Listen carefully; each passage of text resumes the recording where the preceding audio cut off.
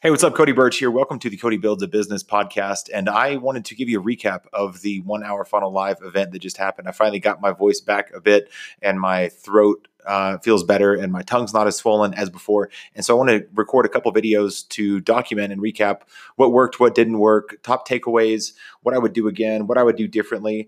And today on the show, let's talk about what day one was like. So day one was full day Friday, did a little bit of a day zero recap live from the hotel, and quite frankly, didn't have the energy to do in the evening at 9:30, 9:45 p.m. right before bed. Didn't have the energy to chat with you on the show here. So let's do that now. Want to know what it really takes to build a thriving, profitable business from the ground up? Hey, I'm your host, Cody Birch, and this is the Cody Builds a Business podcast, your unfiltered front row seat to watching me build a 7-figure online business from scratch or die trying. Let's get started. So we did it.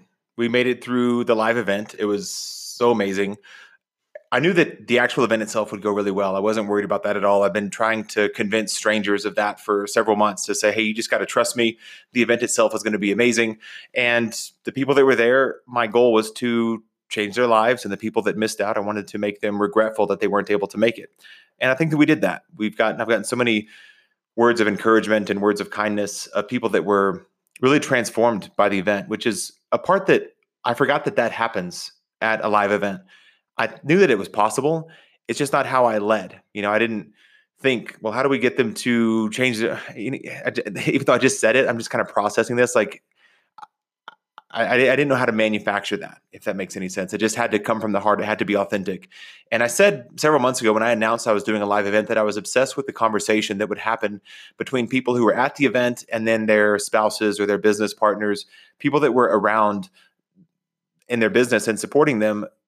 They'd call home the night of day one or the night of day two and say, hey, was it worth it? Like, you're gone. You're not here. I'm working on the business or helping out with the kids or whatever that's like. And is it worth it? And I was just so obsessed with how that conversation would go. So if I could only crack the code of how to fill the event with more ease, we would be on easy street, so to speak, because the event was so amazing. So I want to walk through what was day one like. Sorry for getting this out a few days late. I was just processing everything. We were done Sunday night. I took Monday off. I took most of Tuesday off. I'm recording this on Wednesday. And I tried to record it last night, but had some audio issues and just didn't have time to troubleshoot it. And now here we are. So day one was on Friday. And as a reminder, on day zero, which was Thursday, we did an afternoon mastermind. We did a mastermind dinner, which was application only. And I had the attendees of that dinner pay for that dinner because I just didn't have it in the budget to be able to provide dinner for people. And that dinner was unbelievable. That's a whole other episode in and of itself. And then we did a VIP reception, which was great. Now we had a kind of a funny thing. Here's the behind the scenes. We had a food and beverage minimum to hit. And that just meant, and there weren't as many attendees as I thought we would have. I thought we'd have around 50 to 70 people. We had something like 40, which meant that the food was amazing. Like, every time we had a chance to provide food, it was so delicious, which I hate when you go to events and the venue is okay and the food is okay. And so we just had amazing food at every turn, which was great. So day one, I woke up in the morning, I went for a walk with my buddy Curran. We just kind of walked around downtown, clear my head, get out of the gym, get out of my own way, and just have some coffee and have a chat and just get my mind right for the event that day. Now, for me, I wasn't stressful. I wasn't stressed out. I kept thinking, am I missing something? Should I be meditating? Should I be doing something to overcome all this anxiety? But quite frankly, I wasn't feeling any anxiety. I was feeling very calm and collected. I was very prepared. I had my PowerPoints done several days in advance. I'd reviewed them several times. And then my only concern was that the way the room was set up, I wouldn't have a confidence monitor, which is a screen that only you can see as the speaker, that you can see your next slides. And that was my only thing. Literally, I was like, well, I hope they have that. And if they don't, I'll just have to figure it out. And I didn't have my slides memorized. I would be turning around a lot, glancing over my shoulder. But we did end up getting that figured out, which was great. So I got in there at like 8:50. And it was cool because of the pre-event stuff. I knew a lot of people in the room already. And I took a moment to greet the other people that were there. And I think by the time I went up on stage, I had greeted almost everybody face to face, eye to eye, hand to hand. And another benefit of having a small event. I was a little nervous in session one, just based on my cotton mouth, like based on how thirsty I was just very aware of like, well, I must be kind of nervous because I'm a little thirsty up here. But here's what happened in session one that I think was so powerful and I really wanted to share. I don't need to give you a minute by minute recap. If you want that, you should have come. And if you came, you know what I'm talking about, how great it was. But the first session was really important. And I'll tell you about that in the next segment here. So if you're planning a multi-day event or really anything, teaching any kind of framework, it's important, I think, to have a map. And so one thing I introduced was a map to tell people where we're going, that this isn't just random stuff in random order cobbled together at the last minute. I had a day 1, 2, and 3 map with icons, and I didn't explain what the icons meant. So it evoked a little bit of curiosity. So number one, there was certainty that, hey, we're going somewhere and it's worth tagging along. Number two, there's some progression of like, we're making progress. Like, look how much work we're doing while we're going through this content here. So I knew most of the people in the room, but there were maybe 20% that I didn't know very well. And so I just wanted to open up with what's possible when it comes to figuring out online marketing and advertising. And I shared some case studies. And then I just had this one slide that just said, hey, basically for the next 2.5 days, I'm just going to show you how to do all that. And the case studies I thought were really interesting. So, really great results. And some were huge and some were very doable. Spent a couple $100, made a couple $1,000. And really the idea of making an extra $500 a month or 5,000 or 50,000 a month is what's possible. This is not a get rich quick with online marketing and funnels. This was, just like the right way to do it. And then I shared with them something I thought that they would really resonate with. And I shared with them that it wasn't always this way. I didn't always have this kind of success with Facebook ads. I used to just identify as a tech guy. And when I got to my transition point in December 2016, I had an all-day meeting with my former employer, and it was a breakfast meeting turned into a lunch meeting. And then at the end of that meeting, he said, "Hey, if you don't want to work here anymore, I can put in a good word for you to be somebody else's right-hand person." Now, that's not his verbatim thing. That's what he was communicating. You want to be right-hand guy over here, right-hand guy over here. I can help you with that. And that really motivated me to move out and think, I've never felt like I fit in. I've always felt like the tech guy. I've always just felt like an introverted computer science guy. I got a computer science degree in college. And I wanted to give the people in the audience an identity. Like, maybe if you felt like that before, then you're in the right place. So if I can do it too, then you need to figure this out. So I opened it up with an invitation saying, hey, if you're identify as a misfit, somebody who never quite understood what was going on or didn't understand the jargon, but you had a big idea that you wanted to honor, then you're in the right place. And so people really liked that part as well. I also shared 3 big ideas and some couple quotes from Seth Godin. And then I also introduced the big theme for the weekend, which was, if not now, when? If not now, when? Like, if not this weekend, and if not this moment in June in Denver, when were you going to get this problem figured out in your business to reach more people, more leads, more sales, more customers? And that really played nice as well. So I said, for the tech guys, the misfits, the square pegs, and if you ever donated to the Zuckerberg College Fund, launched a funnel that didn't work, didn't understand all the jargon, or ever felt overwhelmed or out of place, you're welcome here. Welcome on in. So that was a really important moment in hindsight to get them all on the same page, to get them speaking the same language, and give them all a common identity. It's a little bit next level stuff to think about that, but here's what else transpired that morning. The details were so fantastic. My wife had gone to Whole Foods and she got yellow orchids. So the branding is, yellow and black. You can look at the pictures on social media. The orchids were beautiful. We also had these huge placemats. They were like enormous mouse pads, like legal size sheets of paper mouse pads, but they were dry erase.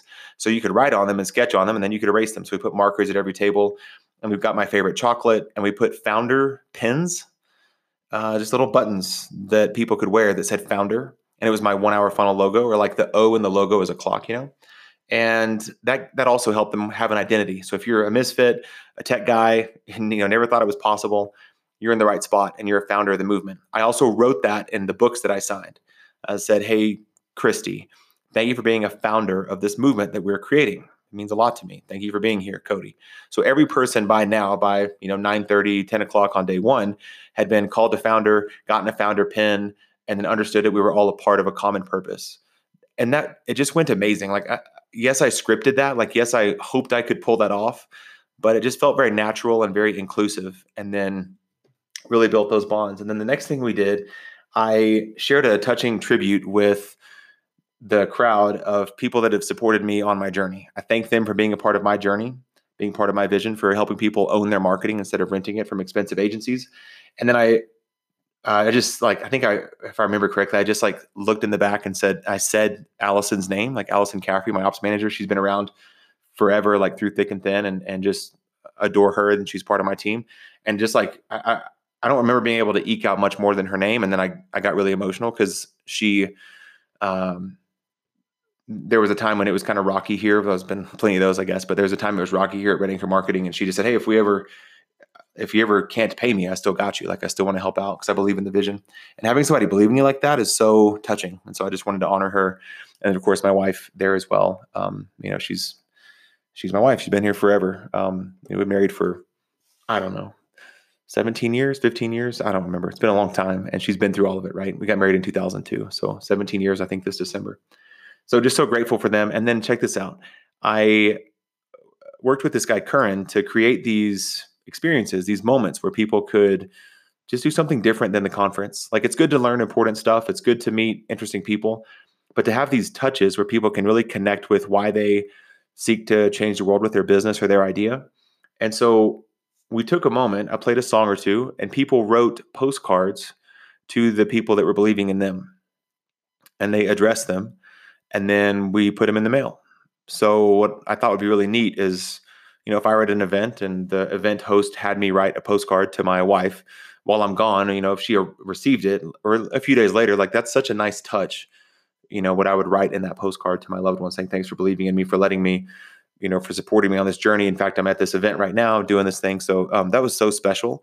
And when I was putting stamps on them, I didn't read any of the notes. I just wanted to honor the privacy and the sanctity of that moment with their loved ones, but just kind of saw who they were addressed to make sure, that they weren't international. Those take different stamps. And so there was a lot of moms and spouses and dads and siblings and friends and business partners. And it was just so cool to see that.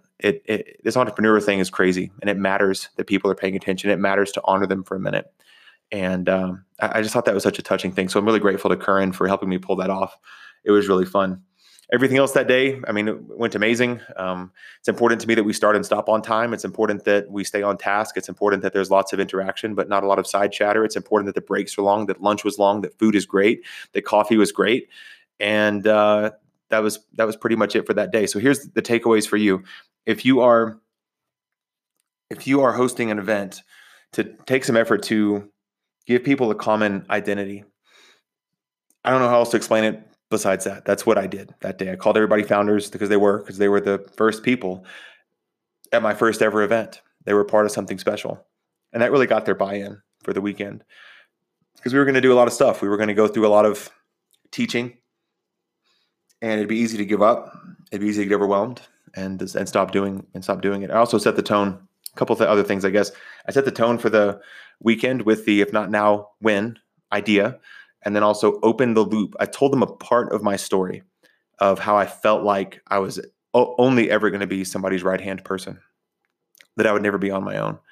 And that was important too, because I'll tell you why when I talk about day 2 on the next episode. So that's it for today. If you can give people a new identity, call them out of something where they can be together and get them bought in, and then pay attention to the details. Here's my take on that.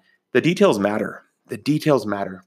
The venue matters, the food matters, the coffee matters, starting on time matters, getting their name right matters, having them all have a name tag matters, having a handwritten note in a book matters. What do they touch and see and smell and feel? It all matters. And I didn't have the budget for this. I'll